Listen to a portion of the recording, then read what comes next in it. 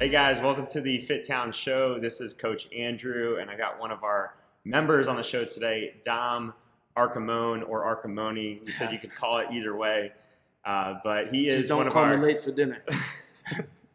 Do not call him late for dinner. All right, so we got a cool episode today. We're going to talk about Dom's journey with us. He's one of our early morning BeachFit members, started with us back in July of 2020. And then kind of had some ups and downs through second half of 2020. And then since about late January of 2021 has just been crushing it and actually has come over 120 times. I don't know if you knew that this year since late January, has dropped over 60 pounds, almost 20% body fat. And we just want to get to know him, hear more about his journey, and hopefully learn from him, get some tips on how we can do the same and get the most out of what we're doing in the gym. So just give us like a little background on you, anything you want to share, like what you do for work, when you got down to the area, stuff like that.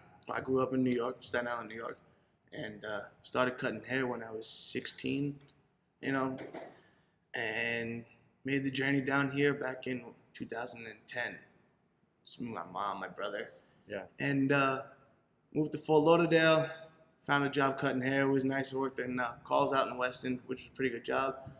And then from there, we started to bounce around. It was Fort Lauderdale to Lake Worth, and then Lake Worth all the way back down to Miami. And then finally, we made the trip up here. And loved Jupiter. Fell in love with Jupiter. Can't get away from it now. Yeah. We spent the weekends, every weekend before we moved up here, we were here at my friend Chris's house, riding jet skis, barbecuing, having a good time, and then rushing home to get the dogs out. Or rushing home to do something. It's crazy. Hour and a half. Might as well just move up here. Yeah. So that's what we did. Cool. And you work at Junior's Barbershop Junior's now? Barbershop now in Alton Shopping Center. Okay, nice. Which is amazing. Just everything about West Palm Beach is phenomenal. FItTown is great. Just the way my life is going now, I guess, is going amazing. Yeah. And when you say it's you and Mike, you and your brother? Yeah, me and Mike. Cool.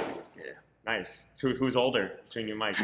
Mike is, I'm not going to say the year difference because he's the younger brother sometimes, but yeah, Mike is a little bit older than me. He's a great older brother, takes care of me, looks out for me. That's what it is. He looks out for me. We look out for each other. Cool. So when you started the gym back in July of last year, do you remember what got you in the first day? Like what was that thing that kicked it off and got you in the gym? Chris's daughter, Lily,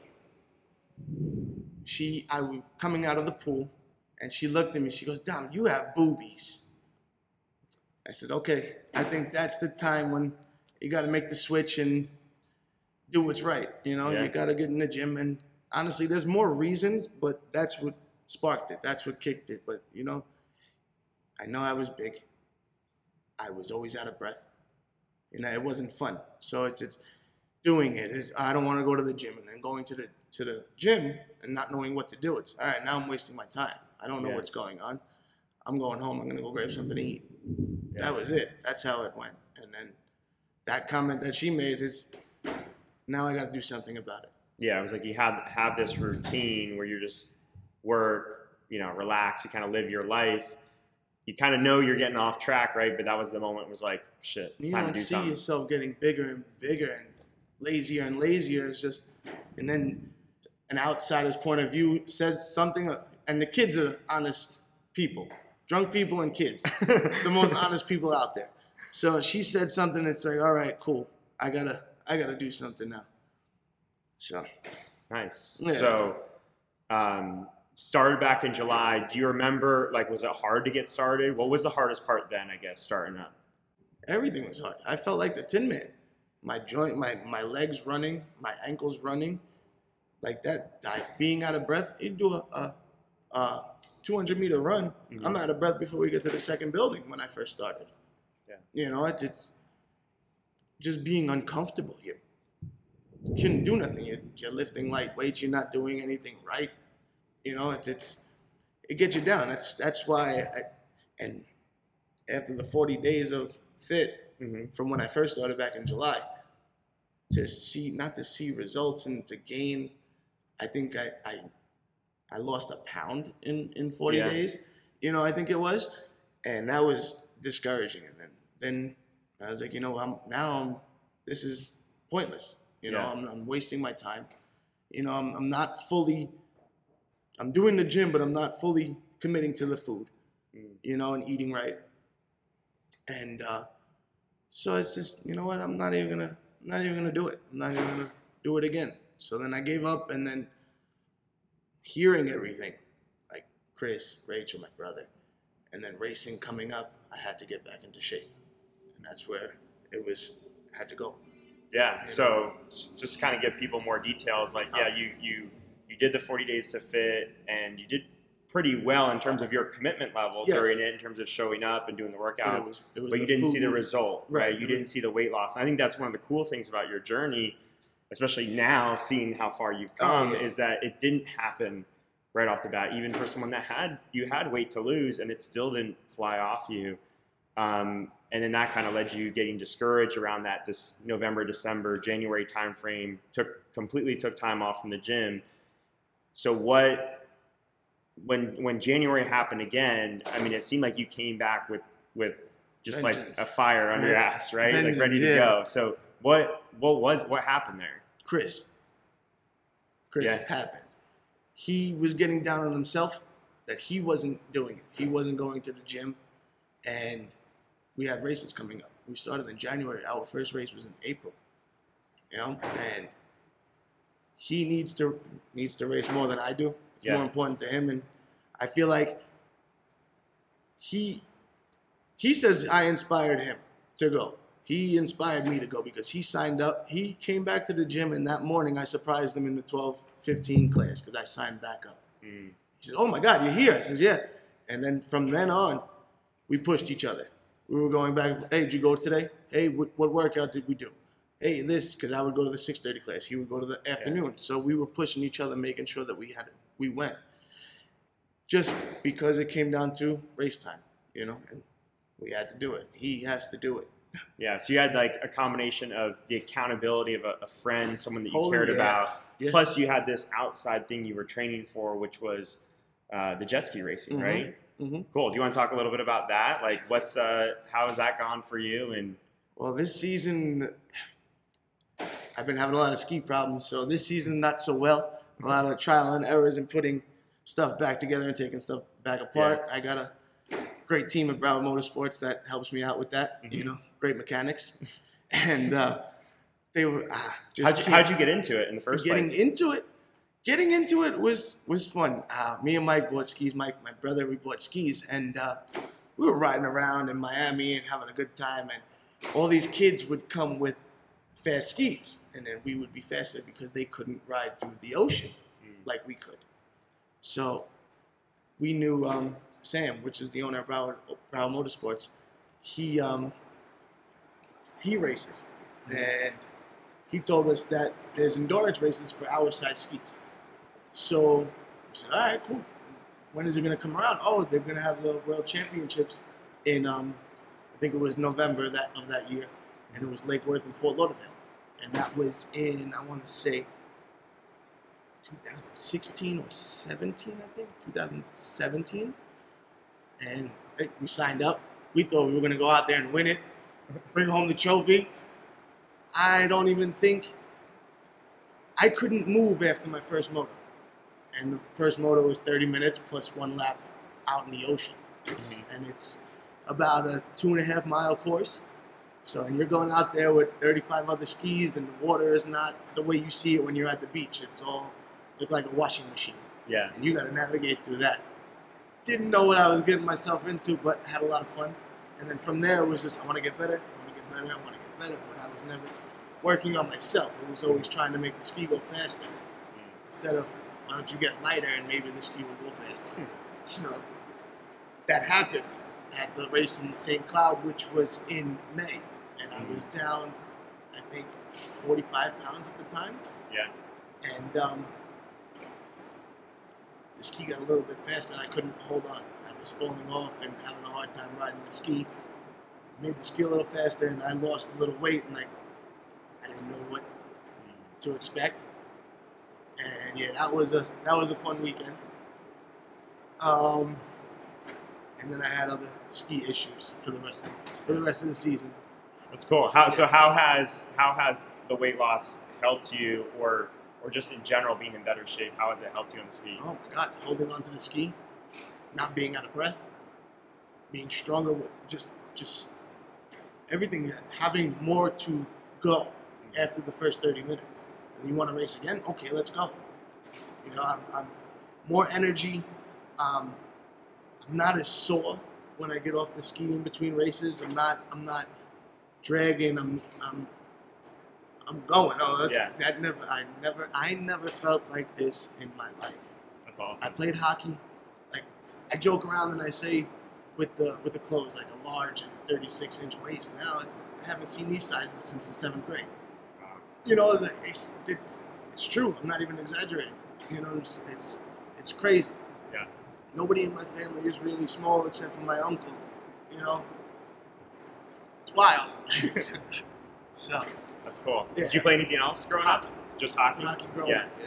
Cool. And did you ever get, like, post, school and stuff, did you ever get into any type of fitness stuff, or was it pretty much a big gap from then until now? Yeah, it was just a lot of just hanging out, drinking, eating, and then working. You eat whatever you can get your hands on at work. Yeah. And you're on your feet all day. All day. Yeah, so. And then you want to get home, you don't want to go to the gym. You want to go home, shower, and lay down. Yeah. Put your feet up, So when you came back in January, which was after this time off, there was this element of, okay, me and Chris are going to keep each other accountable. But it sounds like when you started in July the previous year, you had that too. You had that accountability. You were committed to showing up. So what changed from only dropping a pound in the first 40 days to like now losing 60 pounds in 6 months? Right. I had to give it more of a shot. I had to really dedicate myself to the food and the working out for myself.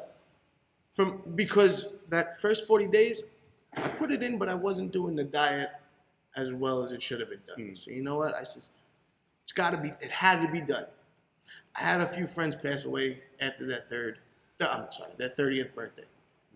I'm 32 now, and I just celebrated my 32nd birthday on Sunday. I don't want that to happen, because, dude, we were on the same routine. But I said it to myself, you're spending the money, you're putting the time in going to the gym, why can't you just eat the food? So with those two things working hand in hand, and like you guys say, just show up, that's all I had to do, Even if the workout was too hard, just show up, we can modify it. Yeah. They modify everything, so it made that made it easier to be committed to the gym. And then when the food started, everything clicked and firing on all cylinders, and being able to feeling better, and drinking a lot of water, and okay, this is weird. Oh, just step on the scale, 10 pounds. Oh my God, something's working, and then 20 pounds, 30 pounds, like, holy shit, this is happening. 40 pounds, you're like, Mike, I need a new pair of jeans. Can I borrow yours? Yeah. Okay, Mike, I outgrew your jeans, man. We got to go shopping, bro. All right. So that's what, and then after that, you feel good. It's like seeing everybody in class, it's an awesome feeling.